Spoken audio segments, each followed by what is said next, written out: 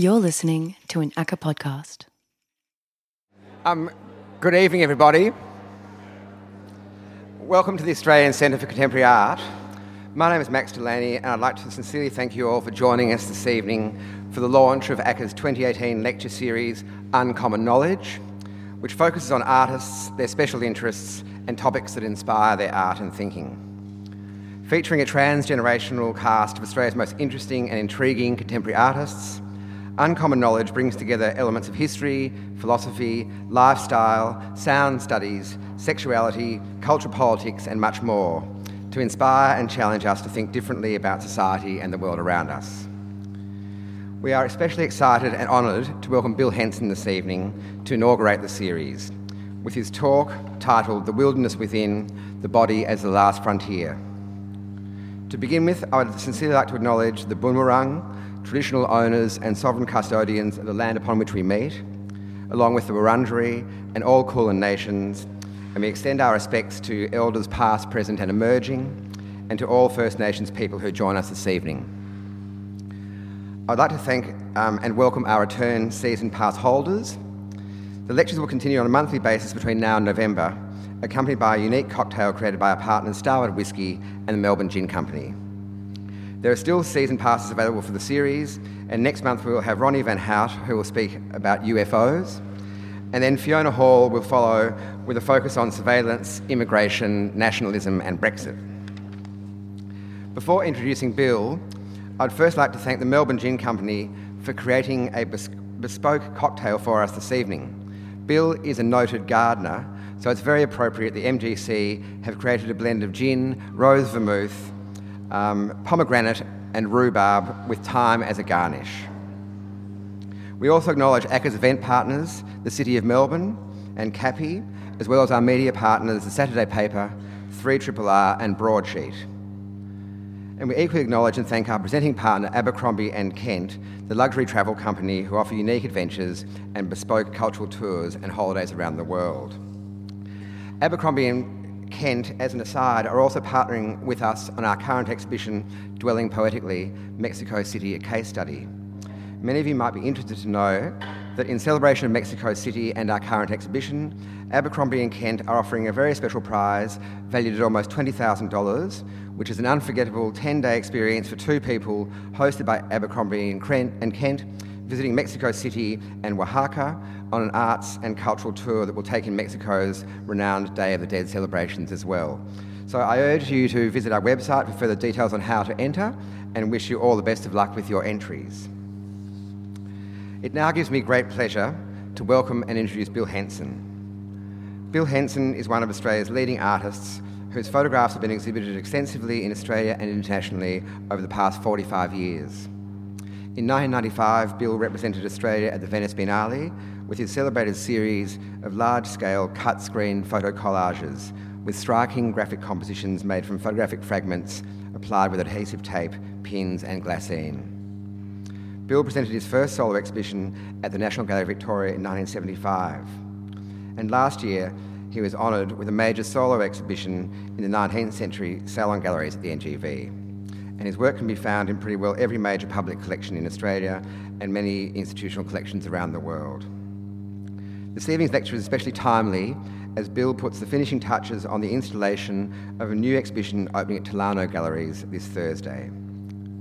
I will now hand over to Bill Henson, who will speak about his lifelong interest in the body and the human figure, and much in between. There will be time for questions at the end of the lecture, and our Curator of Public Programs, Annabelle Lacroix, will have a roving microphone for audience questions. So please, I think Bill's very happy to take questions following the lecture and following his talk. And please join me in welcoming Bill Henson and his lecture, The Wilderness Within, the Body as the Last Frontier.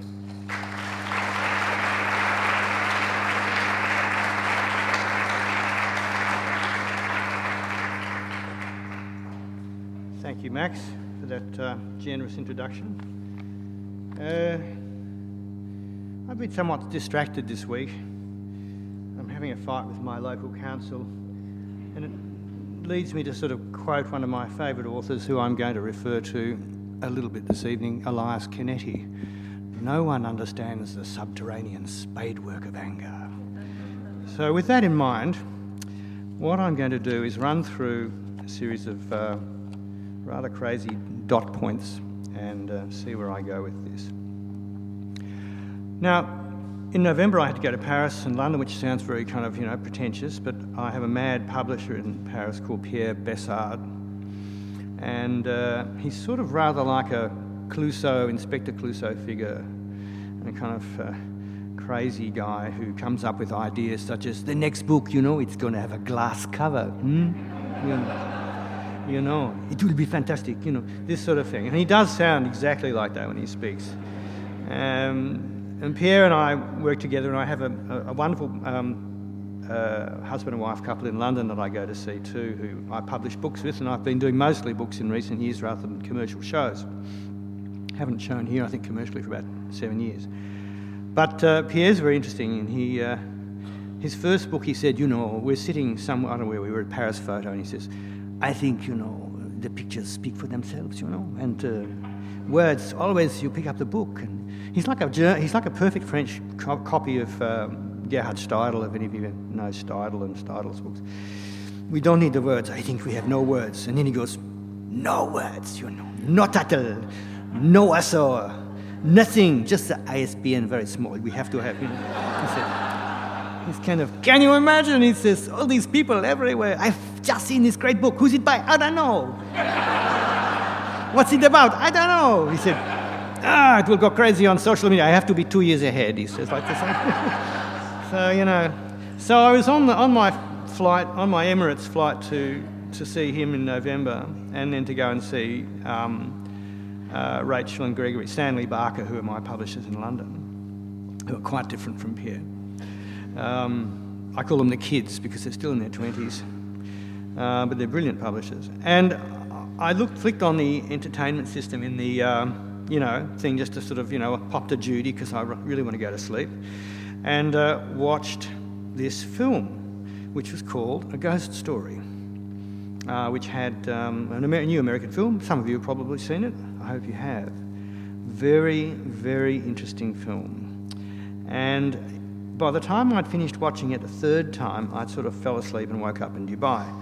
But for those of you who haven't seen it, basically, I think it's Ben Affleck or the other Affleck in a sheet as a ghost with two black circles for eyes, standing, looking at what's going on after he's dead, moving through the landscape. Very, very interesting lighting, very interesting soundtrack.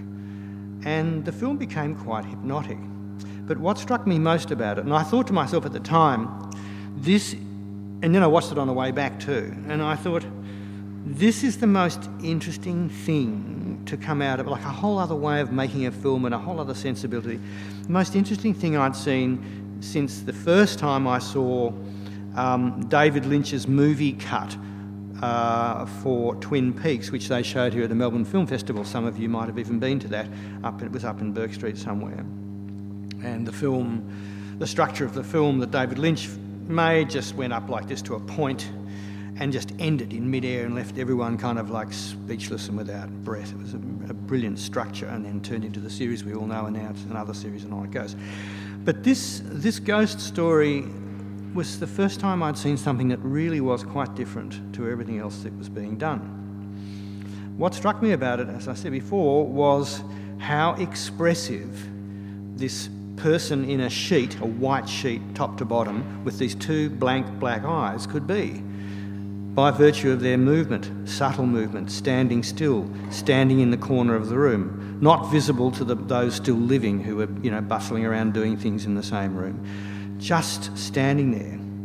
And it reminded me of something. It reminded me of a show that I was involved with at Los Angeles County Museum in 2000. They did a big millennial photography show which was called Ghost in the Shell. And it was the ghost in the shell, the idea of the ghost in the shell, that made me think about what I'd like to talk about tonight. And that is this whole sort of interplay between what Francis Bacon calls that vast inland sea of the subconscious and everything else, where the skin ends where your skin ends and the rest of the world starts, and how that interplay is made compelling through works of art of various kinds. So the thing that strikes me about enduring representations is that they tend to universalise the subject, even as they elicit an intimacy and, thus make empathy possible, which is, of course, one of the primary gifts of art to civilization.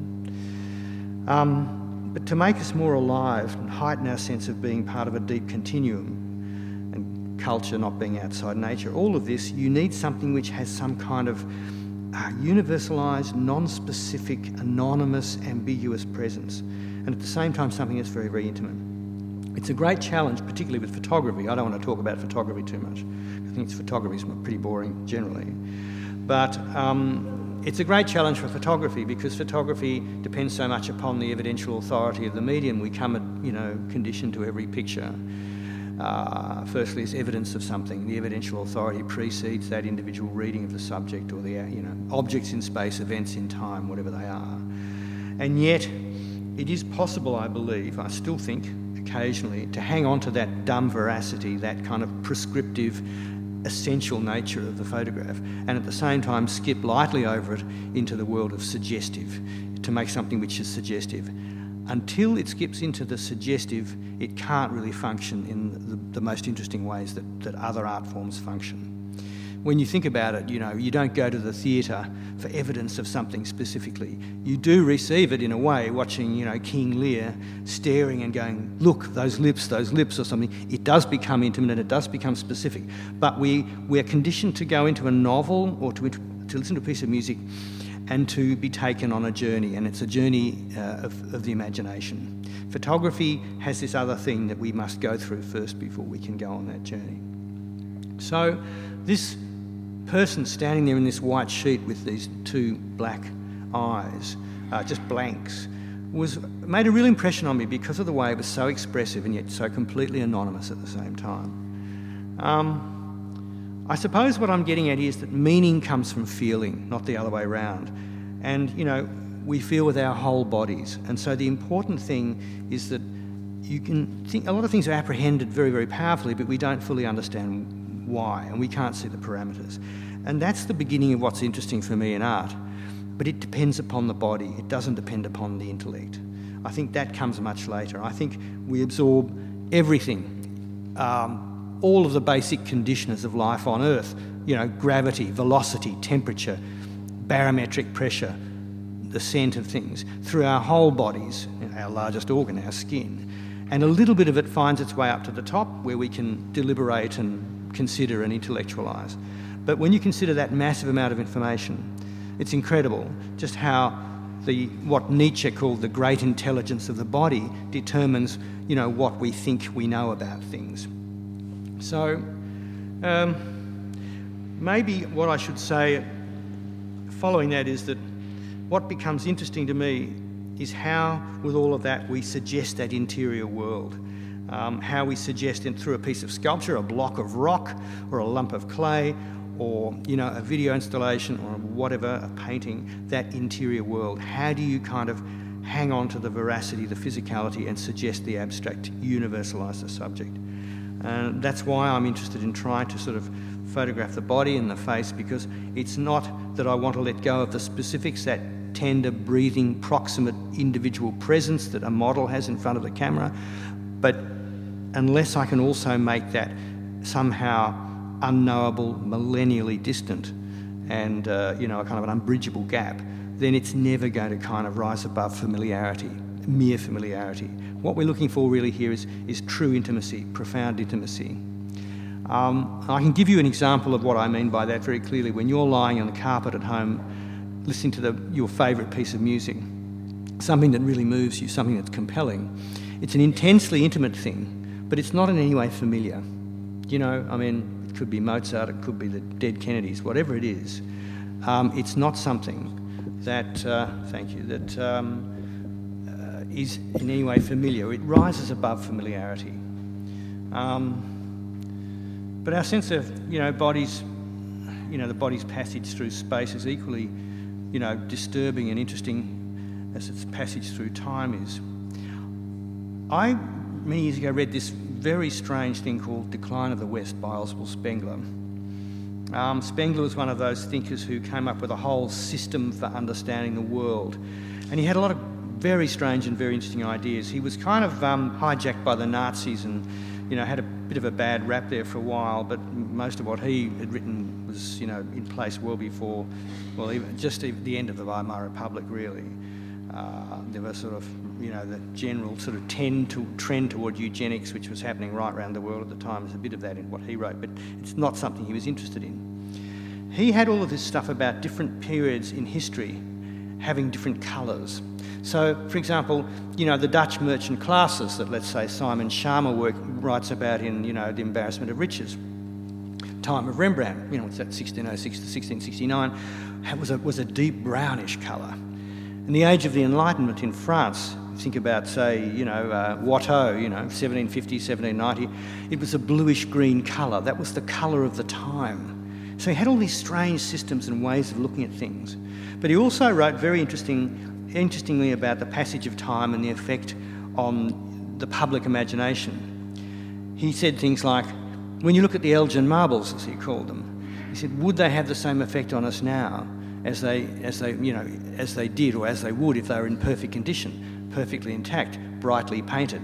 I think not. He went on to this sort of long sort of dissertation on how the fragment, carries with it this sort of, very powerful memento mori and affects us very, very deeply.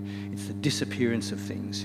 He had something else interesting to say about sculpture, and this all has to do with the interior and the exterior world. He said, have you ever noticed when you look at Greek sculpture, the eyes are always looking inward?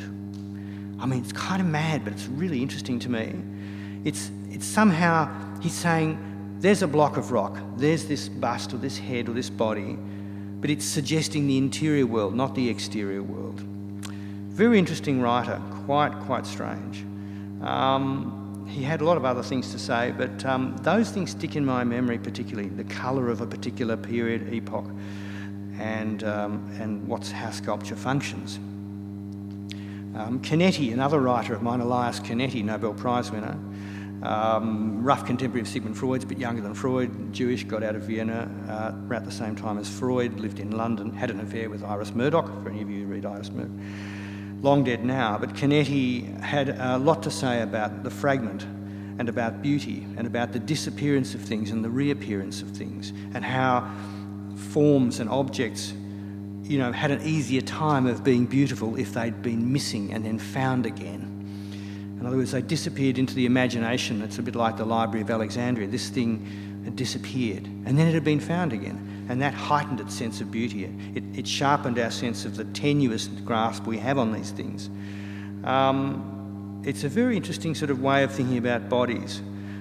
In the end, of course, they come down to speaking, all of these authors come down to speaking about beauty and about attraction. Now, my idea about it's pretty basic. I think, the universe runs on attraction, whether it's two molecules in a vacuum all the way up to an episode of Hollywood Housewives, it's all about attraction. A friend of mine, old mate of mine, Peter Sheldale, who now writes for The New Yorker, has a wonderful saying about this in one of his books. I don't think it's Hydrogen Jukebox, I think it's Let's See, one of his more recent books. Peter writes for The New Yorker, he's an art critic of The New Yorker now, but he was a poet. Came in the long line of great poets that the Americans had the good fortune to have taken interest in the visual arts, starting way back with people like Frank O'Hara, then John Ashbery, and Peter Sheldale sort of fell into that category. He used to write for the Village Voice and various 7 Days art criticism and whatnot. But Sheldale had this wonderful line. He said, beauty makes a case for the sacredness of something and then wins that case suddenly and irrationally. Wonderful writer. And this is the sort of thing that makes me think about the body, that great intelligence of the body. What makes one brushstroke compelling and another brushstroke of no consequence? You could call it aesthetics, but it's something that you react to with your whole body. It's not something that can be kind of contained, if you like, by the intellect completely. There's a wonderful book on this, actually, called The Greeks and the Irrational by Dodds. It goes into this quite a bit in relation to the Greek culture. There's an interesting sculpture at the Metropolitan Museum in New York, which is a long pillar with an animal sitting on top of it. And the real sculpture of the animals in a case next to it, and a cast is up on top of this pillar. But the inscription says, the parents of so-and-so set me up. The fact that the way in which they wrote on this piece of stone was to say that the stone has, is a sentient being almost, is something, is someone, has identity. This thing goes back and forth all the time. Of course, in a lot of many Oriental cultures, Japanese cultures and so forth, there's the Taoists and there's all these different people who think of things in terms of, I think, what they call mono no aware, which is, being, if not sentient being. Rocks, of course, have that. You look at Japanese gardens and so forth, and you understand what they're talking about. But anyway, all of these things are about somehow making the point where the body ends, the external world ends, and the internal world starts, less certain. It's a kind of thing that I like to sort of try and do with photography, is to have the surface of the human body or the face, and to have all the information, to hang on to that information, and yet at the same time make the point at which one thing becomes another thing uncertain, unstable.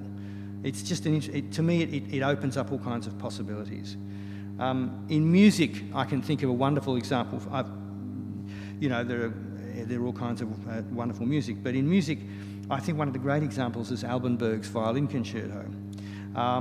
He wrote that as a kind of, it's to the memory of an angel subtitled, and it's basically about a young girl called Manon Gropius, who was a daughter of Gustav Mahler's wife when she was married to Walter Gropius, the architect. And she died quite young, at the age of about 19, I think.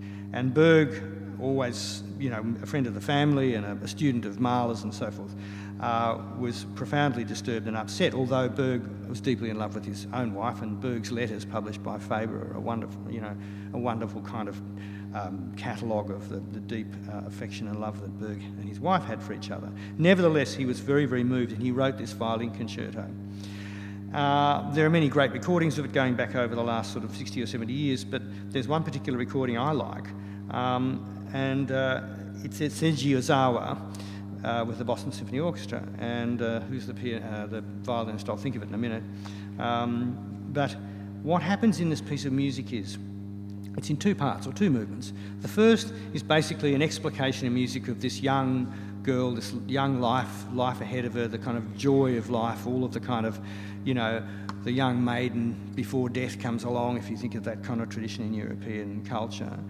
And the second half becomes the battle. It's death and the maiden. It becomes this struggle for life against death. At a certain point near the very end, it starts to go calm. It's like there's a resignation, as though the body knows, even before the mind has become aware of it, that it's going to die, and the body starts to prepare itself. And about 4 minutes before the actual piece of music ends, it's probably half an hour in total length, the music has its meter, has its kind of structure, and has its, for want of a better word, beat. It is structured very, very precisely.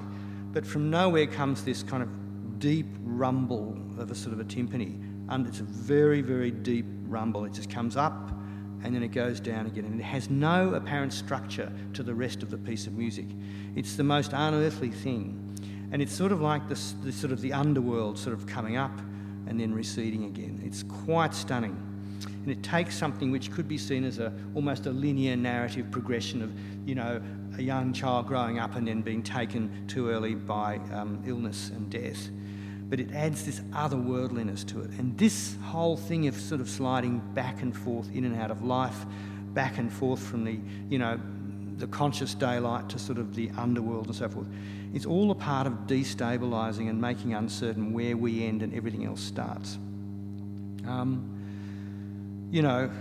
Capturing an echo of this ebb and flow between interior and exterior worlds is really compelling in the Berg. You should listen to it, it's quite something. What it does in a way is it reintroduces us to the deep strangeness of the world, and that's a cardinal quality or requirement of great art, and we experience it with our whole bodies, not just our intellects. As Albert Einstein said, the most beautiful thing we can experience is the mysterious. And To give it a local tinge, our founding director of the National Gallery in Canberra, James Mollison, always used to sort of say, you know, the best experience you can have is to go away from a work of art with more questions than you came in with. So Jim was pretty good with that sort of thing. You know, I'd like to say that it is, you know, that thing which slips away from thought that animates our speculative capacity and causes us to wonder that really is compelling in most artwork. So trying to find a form outside our bodies through which to articulate this, perhaps, you know, powerfully apprehended but not fully understood feeling, is often through an absence, carefully modulated, of any specific information, that is. And that's what makes things most compelling. You know, it's there, but it's perhaps not there. Michelangelo is another good example if we want to think about the history of art. The Academy slaves, which some of you might have studied, the bearded, beardless, blockhead and cross-legged slaves. There's an ongoing conversation between Michelangelo experts, and it's been going for years, and all of the old great scholars like de Tolnay and everyone else, about whether these figures are emerging from their block of stone or going back into the stone, because they're unfinished. I mean, unfinished in that they're partially buried in the blocks of stone.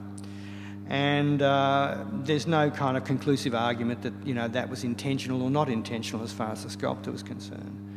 But it's that transitional thing, the fact that, you know, they could be kind of going back into the stone or coming out of the stone, that makes them so compelling. Much more interesting as sculptures than the dying slave and the rebellious slave, the two pieces in the Louvre, which you've probably seen. Similarly, that gathering sense of disbelief I have when experiencing...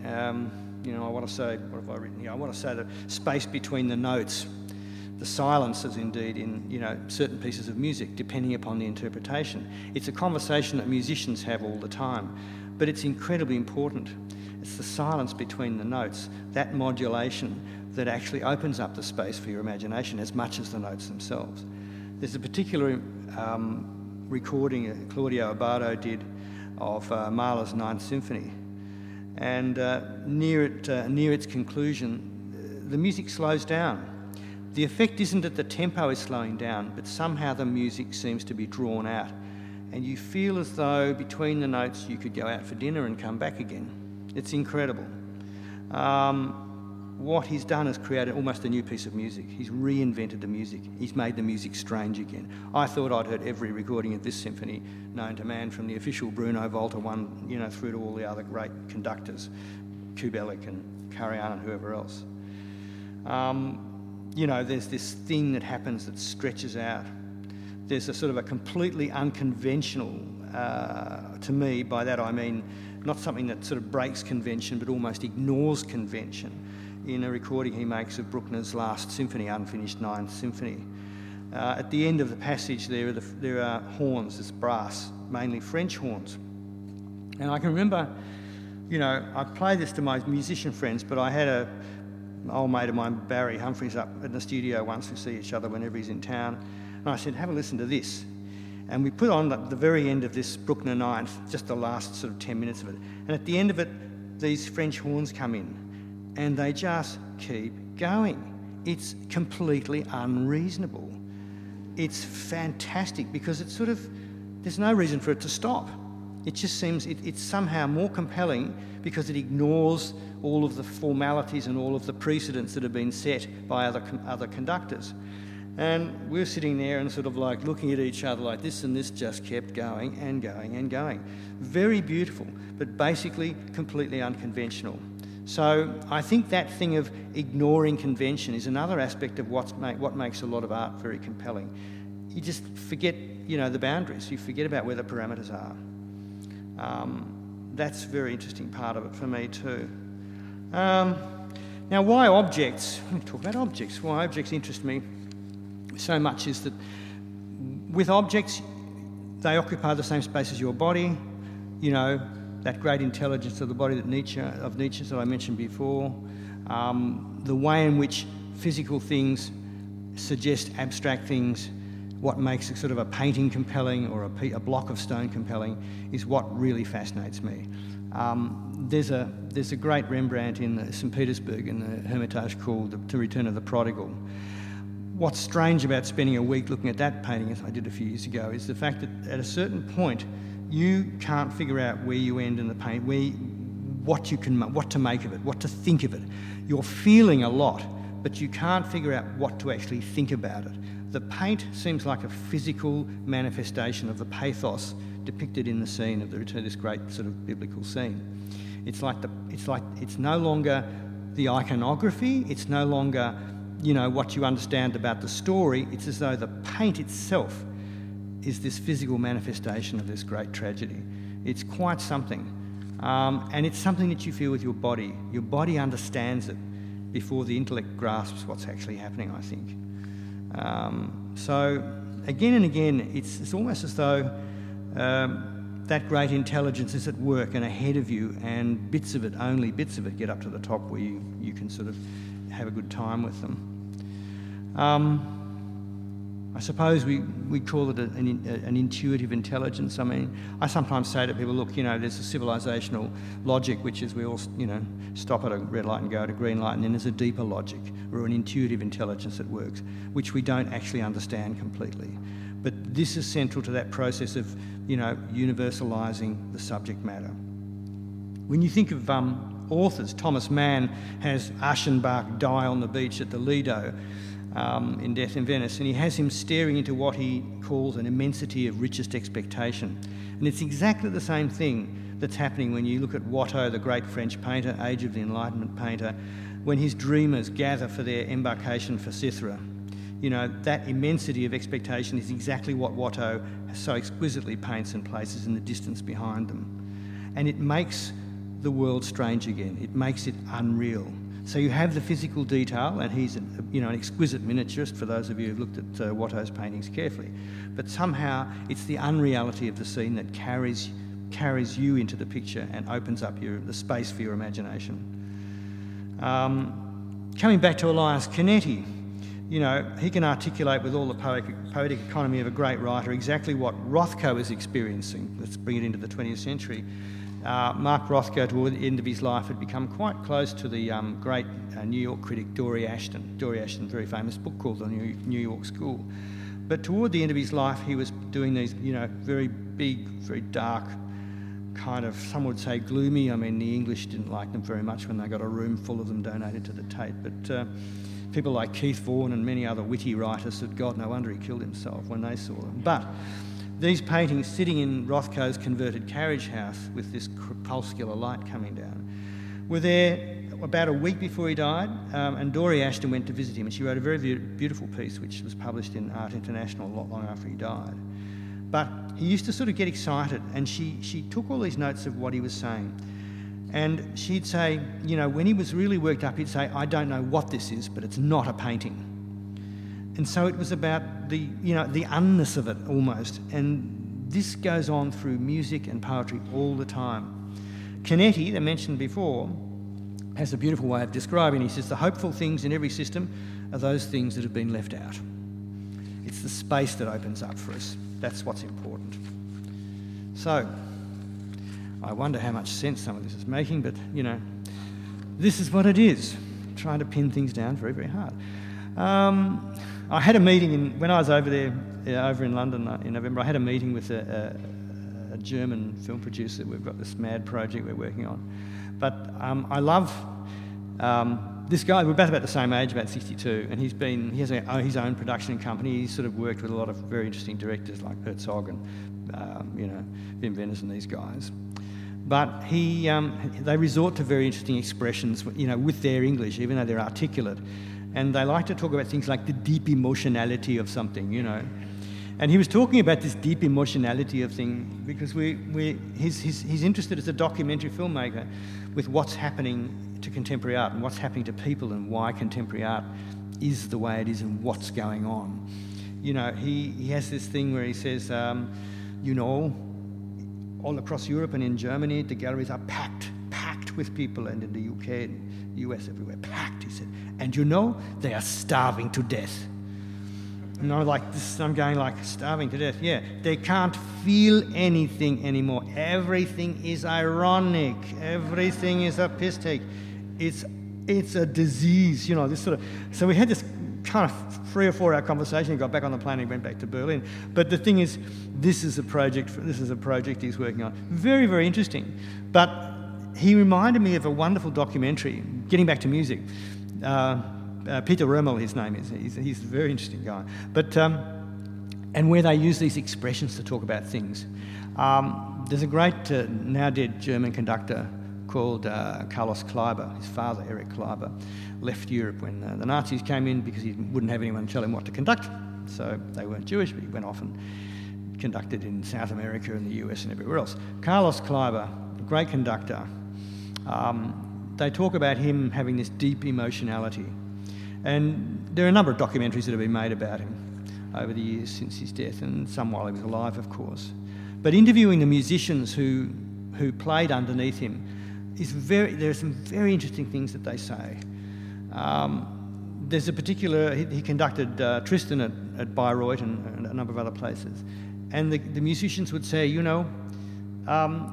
we were playing, and these were the musicians from either the Vienna Philharmonic or the Bayerischer Rundfunk, or one of those, fabulous European orchestras. And then we were aware of the fact that we were making this sound. We were making this incredible sound. And it was like we weren't making it, the sound was making itself. And then they'd go, yeah, and we never heard that again. We never heard that. We never heard that sound again. It was just the orchestra had turned into this animal. It was just breathing like one animal. When you talk to classical musicians, they say, if you're lucky a few times in your life, something happens and everyone is breathing in unison, the music is being made. The music is making itself. So this was something that happened with Kleiber from time to time, this deep emotionality. And very eccentric character. And the theatrical director of the Vienna Opera is interviewed, and he sort of says, because Kleiber he started to sort of stop conducting. They couldn't get him out of retirement. He said no to everything, and finally every once in a while he'd come out. And this guy, after he was dead, said, these geniuses often withdraw from the world before they actually leave. And it's an interesting observation because they're in a parallel universe sometimes. They're not connected to things in a way that they should be. This great oboist, retired oboist, sort of said, it's very interesting. People expect these, and this is a very interesting comment in the light of the #MeToo stuff, actually. People expect these artists to conjure the most incredible things from their imaginations, and then to go home, he said, and then to go home and be a nice neighbour and a perfect husband. I can't imagine. It's without judgment. It's a very interesting observation. And there's a lot of stuff like this about Kleiber.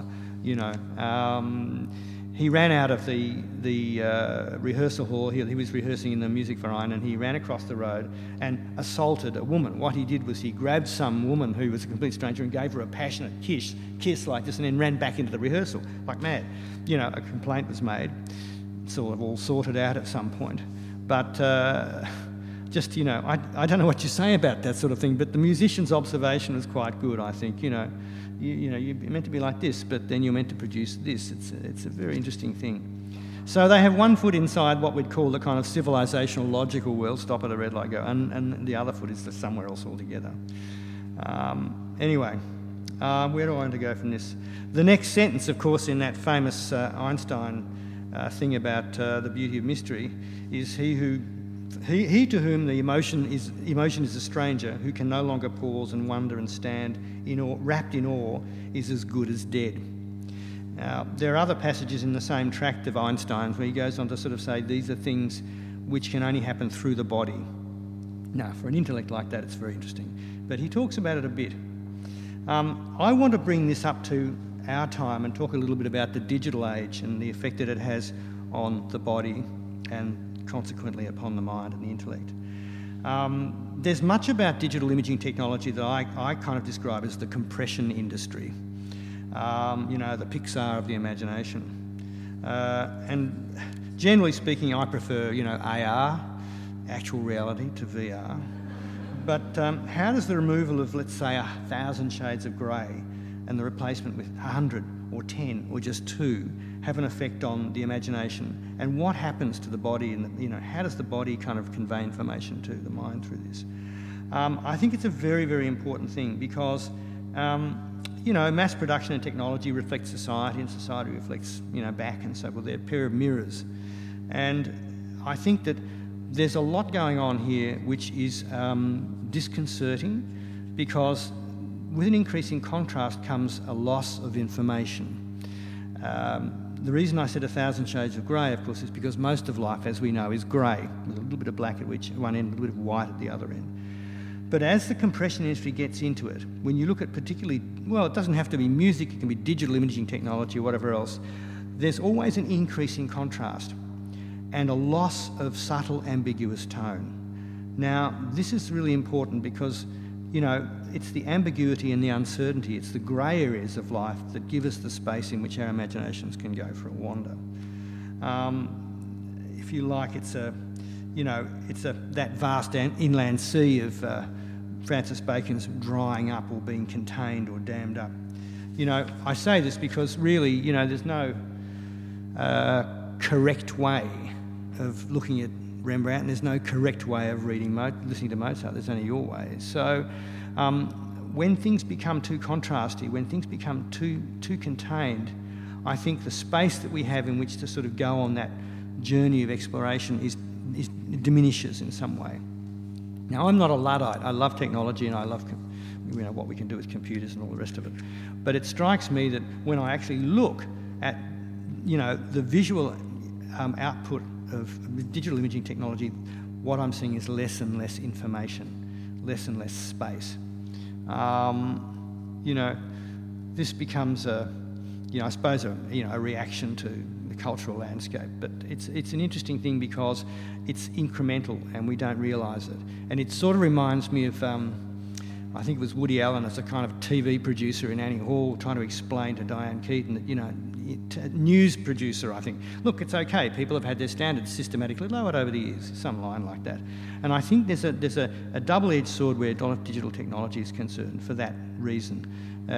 It's compression. When I listen to sort of music and you listen to MP3s, MP4s, MP5s, you listen to what's happening to the music and you can sense the bits that are missing. And the bits that are missing is this sort of atmosphere between the notes a lot of the time. There are a lot of kind of hi-fi boffins that argue about this all the time. But for a person who never threw out their vinyl records, it's kind of quite clear to my ear in a funny kind of way. So let's go on to something else. I think, let me think here. I'm just using my dot points as scatter cushions here, so I just have to... I think when we, produce work that's too contrasty, one of the side effects of it is that it's like it has a hit and run effect. You get it all straight away and there's no lasting impression, or it doesn't continue on. It's like that sort of subvert the dominant paradigm bumper sticker, you kind of reach for your gun when you see that sort of thing.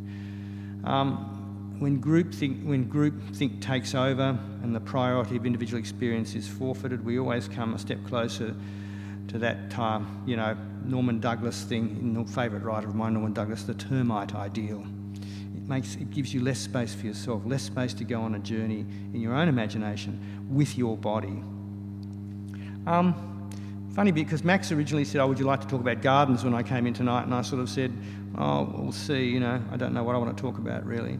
But of course, garden is, a definition of garden is man-made.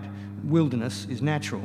Yet, when we're at our most sublime, when we as individuals give free rein to our own imaginations, we are true to ourselves and realising that there is a civilisational logic, that thing I said before about green light, red light, and that there's a deeper logic.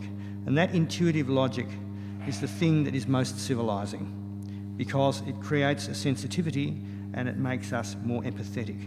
So it's one of art's great gifts to society or to civilisation. It's the idea that it puts you in a position to imagine the other person's position. If you like, it's a bit like the law. I think it's where the law and art overlap. Their ideal job is to create a deeper empathy so people can appreciate things. When we go to Shakespeare, you feel for the characters and so forth. And in a way, the ideal job of the law is to sort of condition a society in a way where they feel responsible for each other and can imagine what it's like being on the receiving end of whatever, nefarious activities unfolded. I suppose I want to go to a few questions soon, but I'll finish just with a few other little fragments that come back to me all the time, and they've had a big effect on me over the years. There's a short film that the people at Cinecittà made of the funeral for Federico Fellini, the great Italian film director. It's very interesting, but he was lying in state at Cinecittà, and this huge cyclorama of the sky behind him, and for 3 days, hundreds of thousands of people were filing past. They were in a train, in the subway going out there, and they spoke to this guy, and he said, I just whistled this couple of little dun dun dun dun dun dun dun dun dun to myself quietly, and the whole carriage looked up, he said. And it's as though, the greatness of his art unified people, it unifies people, it puts people back together again. So I thought that was a beautiful way of describing it, unifying humanity. But it's something that you feel before you understand what's going on. For those jazz freaks here, when you listen to Art Tatum or Errol Garner or Ornette Coleman, how much of what's happening is their body and how much of it's their intellect? It's really hard to kind of pick where one ends and the other starts. This by, to what extent is the rhythm, intonation, infinitely complex syncopation, melodic diversion, inventiveness coming in as a result of a linear and clearly understood or even rationally perceived path of action? And to what extent is it, the body, acting almost automatically? It's a good question, and I think that it's probably well and truly in the middle, if not more at the body end of the spectrum, the more I listen to those sorts of things, especially improvised jazz and so forth. I'd propose that, just as with Abbado and Bruckner, the body is, through the process of pure activity, revealing things to us, and we find out what something is about through the business of trying to make it. I'm always saying to people, if you're not making your own stuff, you're missing out on the journey. And you can see it all the time, because, your whole body's not engaged with trying to kind of make something, whether it's high-tech or low-tech, a lump of clay or injection-moulded plastic or silicon. Because you're not doing it yourself, all these things go wrong. The conversation that your whole body has with materials breaks down, and you see things and you go like, it's the wrong size, it's the wrong shape. Kids in primary school ask these questions, and they're great questions. You never get them at uni, but you get them from kids in primary schools. How do you know what the right size is? How do you know what the shape? How do you know when something's finished? Like, great questions. But they have a lot to do with the body. And through the process of pure activity, things are revealed to us. Through the process of working, we find out what something is about to a significant extent through the process of trying to make it.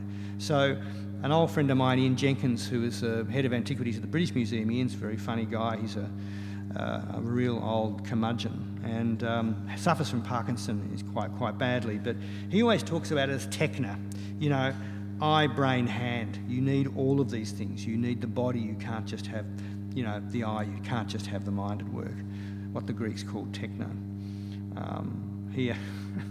It's kind of a totally irrelevant, very funny story. He said, I want to show you something. We were going out for lunch one day, and he took us down to the cafeteria of the British Museum and pushed the door open, and there were about 400, mostly fairly young people, all talking loudly and eating fast food and chips and everything. He goes, behold the insects. So he's very good value, Ian. He likes to sort of go into the Elgin Marble room, and we climb up on the statues, and all the guards have to stand there. He's very full of mischief, but very interesting. But that techna thing is what he's talking about. It involves the body, and it's through the body that we come to understand the activity of the body, partly what it is about, what the thing we're making is about. So, if you don't make your own stuff, as I said, you're missing out on that journey. I think, I'll finish by just making one quick point, perhaps going back to the Vienna film.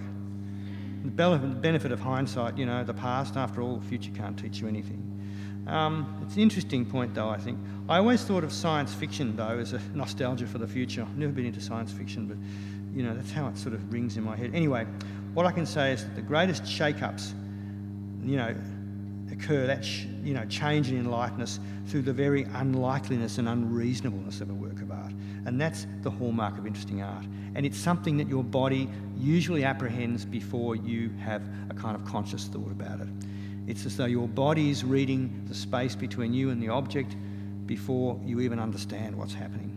And that's why it's so important. And that's why I'm interested in objects, but it's why it's so important for people who make objects, whether we call them art or whatever, to do it, try and execute that work and to engage with it fully and physically, because all that fashionable stuff about being managerial and having the little end from the village knock it up for you means you miss out on a critical part of the journey. It was fashionable in the 1960s. Sculptors used to ring through the measurements for their sculpture, go to the foundry, and they'd turn up to the opening in a bow tie. Sculpture was always wrong, you've got to be hands-on. So look, I wander around, the body and the mind and whatever else. I think what I might do is just sort of ask for a few questions now, and I don't know how much of what I ever say makes much sense, but at least hopefully we can bounce a few questions around the room. Oh, Max is going to ask. Well, Bill, just really to get the conversation started, but you mentioned Peter Scheldal's idea of encountering or discovering something suddenly and irrationally, and perhaps if I could ask about your own process. On the one hand, you've got the mise-en-scène or the staging of bodies and architecture and landscape and light in the production of the work, and then you have the sort of post-production in the dark room or in the digital. Yeah. So for you, is that irrational discovery something that takes place in the scene or post-production, or in both? In both. Because, as I said earlier, culture is never outside nature. So even though you're in a so-called controlled environment, let's say the studio, where you're controlling, lighting and the weather and all that sort of thing, and you just have, let's say, a single model in front of you, when you ask them to turn their head to the left, there are a million ways of doing it.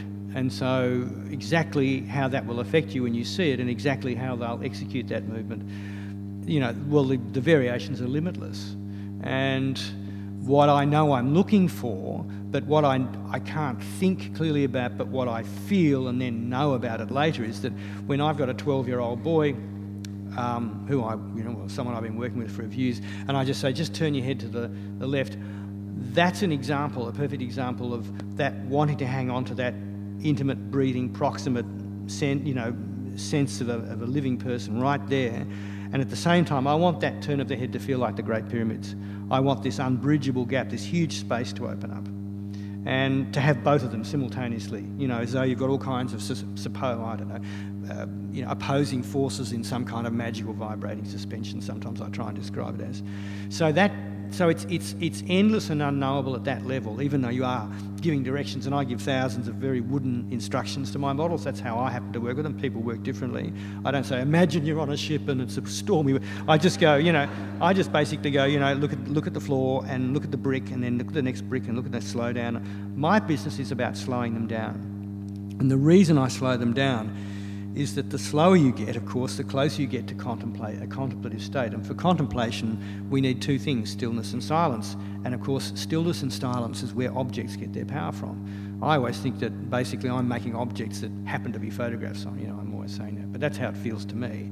So you have this photograph captured on film. And the film was just developed, C41 process, that's a standard chemical process, which just as you have a standard and variable, so you can do anything you like when you start to make the print. But there's a whole other thing opens up. So what's it meant to look like? You can modulate a million things: the colour, the texture, the scale, the surface, the composition, the formal qualities of the composition and whatever else. I had a wonderful old sort of scholar, a friend of mine called Jean-Claude Lemagny, who used to be head of photography at the Bibliothèque Nationale in Paris. We did a show back in the 80s, I think. And he was having a terrible problem because photographers around the world were making bigger and bigger prints. The prints were getting bigger and bigger, and the Germans were making really big prints. And that was the great collection photography in France, and they had everything going right back to Niepce and Nadar and everything else. All quite small. But this wonderful elderly gentleman, sort of with the spectacles and the grey hair, was saying, they're all making bigger and bigger pictures. It's a nightmare for them to store and to handle. And he was saying, why are they doing this? He said, when you hold it here, it's the size of a house, And so we got to have these conversations about, proximity and, what happens when you get closer to things, they get bigger.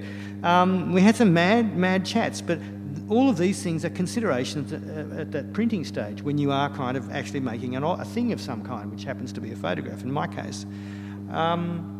So to answer your question, it's going on all the time. It's going on all the time. And I will sometimes walk away from a photograph and I'll look back at it from an oblique angle. And that'll tell me what's wrong with it.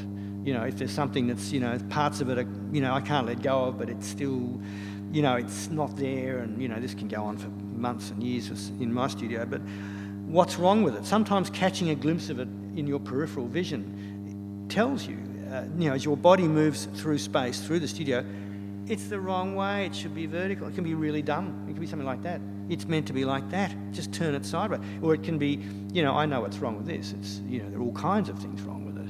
So the process is continuous the whole time. You know, it's a great untidiness that settles upon the land. So who's got another question? Anyone? You're all sort of, you know, shell-shocked by that kind of, you know, impenetrable monologue of subordinate clauses you got before. Yeah. Hi. I was wondering what you think about the concept of the bodily reaction being within or without a culture. So talking about, you know, we feel before we think, and how much that feeling or the body's reaction is actually dictated by the culture that we live in. And you're talking about, you know, standing in front of the Rembrandt and feeling the paint having that reaction on you, but you have that reaction with your body because of your cultural education and how much that sort of, is involved in the body and that sort of visceral feeling. Of course. I don't think there's any meaningful way you can compartmentalise these things and say this is because of that and this is because of something else. You know, it's like anything. The more familiar you become, the more information that you have, of course, you know, the more one can go on a kind of intellectual journey. But going back to the Rothko installation at the Tate, for example, I remember there was a lot of writing about that when it first went up in London many years ago, and it fascinated some people there because people would walk into the room and just burst into tears, and you know they didn't know who Rothko was. You know, people would have this kind of purely emotional response to it, and I noticed standing in front of, I was making some pictures in St. Petersburg of the Rembrandt painting, and I was sort of, you know, organised this thing with the museum. I was in one spot for about a week, and there's 8 miles of corridors, and the bus loads just go through and through. But with certain rare artworks, and that was one of them, people had come down, and you know, it had flow charts just like big museums tend to have these days. And people would come down, and they'd turn a corner, and 1,000 times I must have seen it, they were in the middle of going to each other, and they'd sort of forget what they were saying. They were in the presence of something which was just exerting such power, but it was operating subliminally. They hadn't turned the corner, like, oh my God, it's the Return of the Prodigal Son. You know, they just forgot what they were talking about, as if, you know, the general sort of feeling amongst the crowd in the room had become infectious, and they were affected by it. You know, it's a bit like talking about architecture. The thing you notice that's interesting about a lot of architecture is that whether you're talking about sort of Melanesian and Micronesian longhouses or, you know, particular sort of sacred buildings in any culture, they tend to have a few things in common. They tend to have low light. And what that does, especially if you're walking in out of the daylight, is it makes people speak quietly and slow down and bring them a little bit closer to possibly some kind of contemplative state. It doesn't matter. It doesn't have to be Western culture. It happens in all cultures. Egyptian temples were like that too, you know. So some of these things are kind of universal, I think, and they just they just change and modulate depending upon the culture, I think. But I don't think there's a way of listing or divining any kind of percentage or degree to which it's one thing or the other. Of course, it depends on people's sort of personal experience and what the basic imagery might be doing to them emotionally, you know, and they may have no knowledge of the artist before they encounter that object in a room. So it's a bit like talking about, you know, so what are your inspirations, you know, like, and that's sort of, well, you know, I really like the coffee, I haven't, but, you know, you reach for a rising inflection because it's like saying, well, you know, to what extent is a walk down the street to the IGA for a carton of milk as opposed to sort of, you know, listening to Mahler's Fifth Symphony? You know, you can make lists, and you can list all the books you're reading and everything else, you know, your favourite jazz pianist. The thing is, it's still only a list. It never really explains the unique way in which these things amalgamate and the way in which that shapes, your thoughts and your feelings about, a work of art you're either making or looking at. That's why I said before, there's no correct way of looking at Rembrandt. There's only your way, so, yeah. Am I making any sense? Yes, there's another hand there. I have a habit of asking that question. You can see why. Hi. Look, thank you for your remarks on bodily intuition. I thought that was fantastic. You talk about beauty and love and passion as a spark for creating art and perhaps opening up that bodily intuition. And it's said that the only love that lasts is unrequited love. And I think, that's kind of handy as an artist because it sort of hangs around, it doesn't fleet. Is that something you have? Do you have that? You lean on that? Is that a tool? I'm not articulating myself quite properly. No, I know exactly. I think I know what you're talking about, or I hope I do. Yeah. Well, I mean, I think there are many great. Well, we're singers. We're using words to kind of have this exchange. Many great writers and poets who've said that longing is much deeper than love. Because you're on a sort of you're in a dialogue with yourself. It's a solitary journey. I can think of a couple of my favourite poets, Cavafy, the 20th century Greek Alexandrian poet from Egypt. Cavafy's poems are sort of are laced with this sort of longing, They have all these lines like he's sitting in a cafe thinking to himself, God, how the hours have passed, how the years have passed. I mean, he's brilliant, There's a very famous poem by him called The God Deserts Antony. He was a classical scholar and so forth. And I don't have it, so I think I'd wreck it if I tried to sort of, do some messy extemporising with it. But it's very moving, and it's all about the sense of longing and loss. So I think that's definitely the case. And it's particularly interesting where photography is concerned, of course, because we have lots of smart-ass French theoreticians who've sort of said, yes, all photography is about death. There's all been written about a lot. So a lot of the Pomo French stuff is about that. But I think that there's certainly some truth to that longing is deeper than love. Sure, that's how it seems that way to me. And it seems that way when I look at the way in which things can't be ultimately reconciled, and you see that in a lot of... That's almost a cardinal quality of great art. But not necessarily because of anything particularly to do with love in the sort of the normal sense of love between two people, but it's like a longing for some other state that can't be sort of realised or occupied. I would say, for me also, a cardinal quality of great art is this sense of unlikeliness, a sense of the almost, impossible thing that someone has brought this whatever it is out of the world of the imagination and into the physical world where you or I or someone else can touch it or smell it or see it. And it's the unlikeliness of that, which I was sort of referring to before, that can be the thing that takes your breath away. How has this been possible? It's the unreasonableness of it and the unlikeliness of it. And I think really, in history, really great art for me is somehow right on the edge of existence. It could so easily not exist, but it's just inside the world. And that's what happens when you listen. For me, when I look at a really amazing sculpture or painting or listen to a bit of music, film, great film has it too. You'll be watching, Ozu or Tarkovsky or pick your, whichever director, it could be anything. And there are moments where, of course, it's a time-based thing. The cinema is closer to music and theatre than it is to visual art by a long way away from visual art, I think, film. It's time-based, but there are points where the film does effectively stand still, and that's great cinema, of course. It's one of the ways we sort of identify great cinema. So it's the unlikeliness of something which is still moving and has often a linear narrative progression too, seeming to be still at the same time. Funny story, actually, just to finish your question. I was having dinner one night with Peter Sheldale, who's an old friend of mine, the art critic from New Yorker. This was years ago. I think he was working for 7 Days Art Criticism at the time, and we were talking about the American dream. And Peter he's a beautiful writer to me, I think, a wonderful poet. And he goes, yeah, you know, the American dream is to be kind of driving across the open landscape in a convertible with the top down, doing 100 miles an hour while remaining motionless. You know, the impossibility of the American dream. Great. So, is there any other questions? What kind of camera do I use? I might have a question for you. I was wondering if you could talk a bit more about the ideas of silence and stillness in your work, and if those two concepts represent a kind of possibility of the impossible through your work.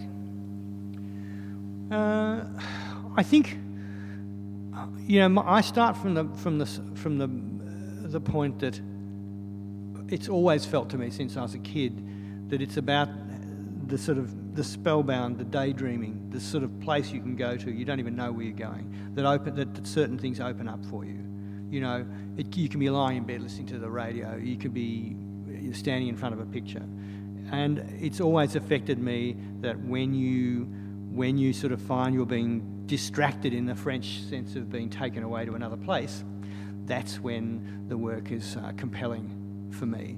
And so that's really not so much about specifically silence and stillness, but it's about how a physical work of art, in our case visual art, how an object has been modulated, articulated, so that it creates that stillness. It commands the stillness and silence, if you like.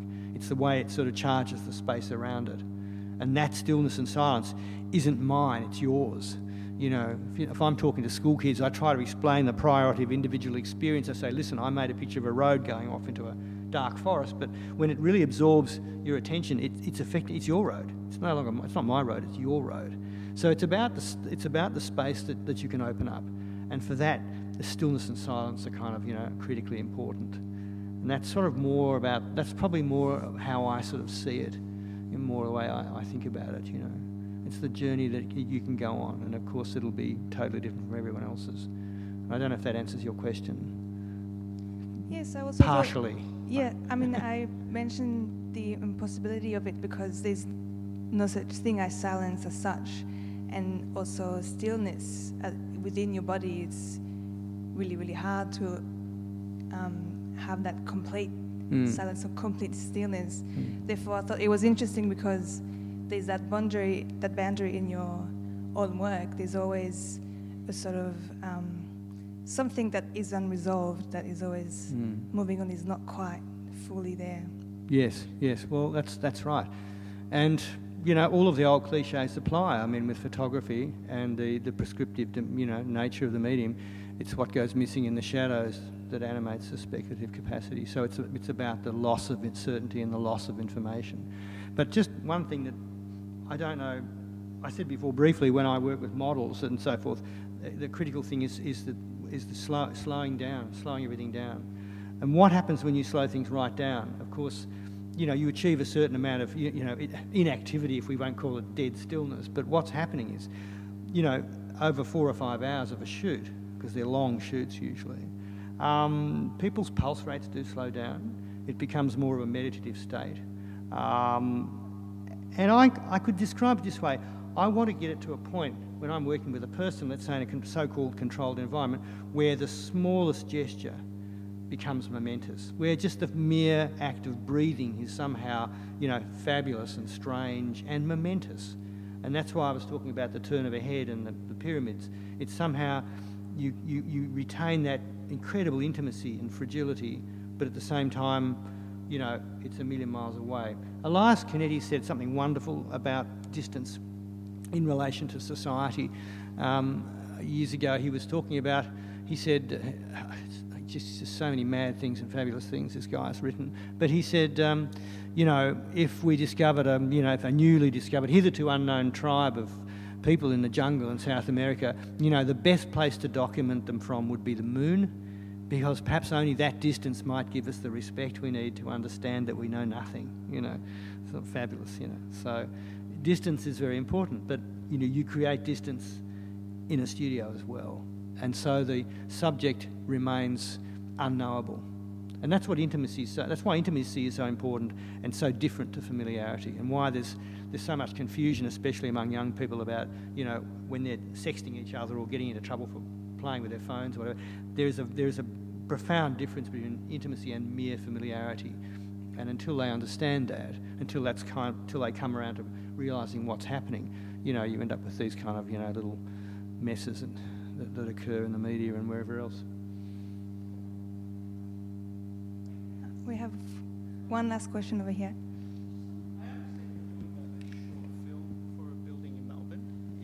Sorry? I understand you're doing a short film for a building in Melbourne. You're not? Not really a film, no. Okay. I was just going to ask how you were approaching that.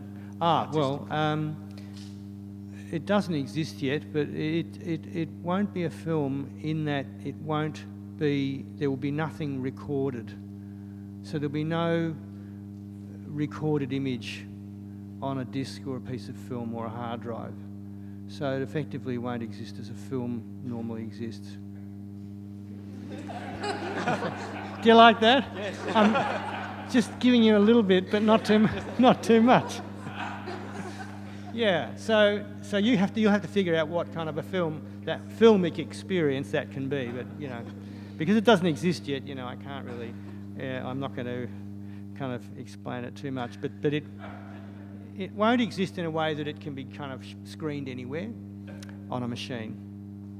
So now I could give a bit more of the game away by saying, you know, for those of you who are Kubrick fans, you might remember that fabulous scene in Barry Lyndon with the camera lucida and the people in the dark room watching with the periscope what was happening in the park outside.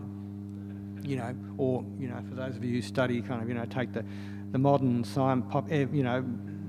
endlessly popular Simon Schama's take on, you know, Rembrandt and the age of riches and things like that in the use of the camera and Vermeer and all that sort of stuff. That's a little bit of what I'm thinking about doing. So it's just light. Yeah. So it's not really a film. Well, it mightn't work. You know, I just gave them an idea. I'm not giving them any objects. It's just it's an idea. So, yeah. Well, thank you, Bill, for your wonderful talk, and please join me in thanking Bill Hanson for this lecture.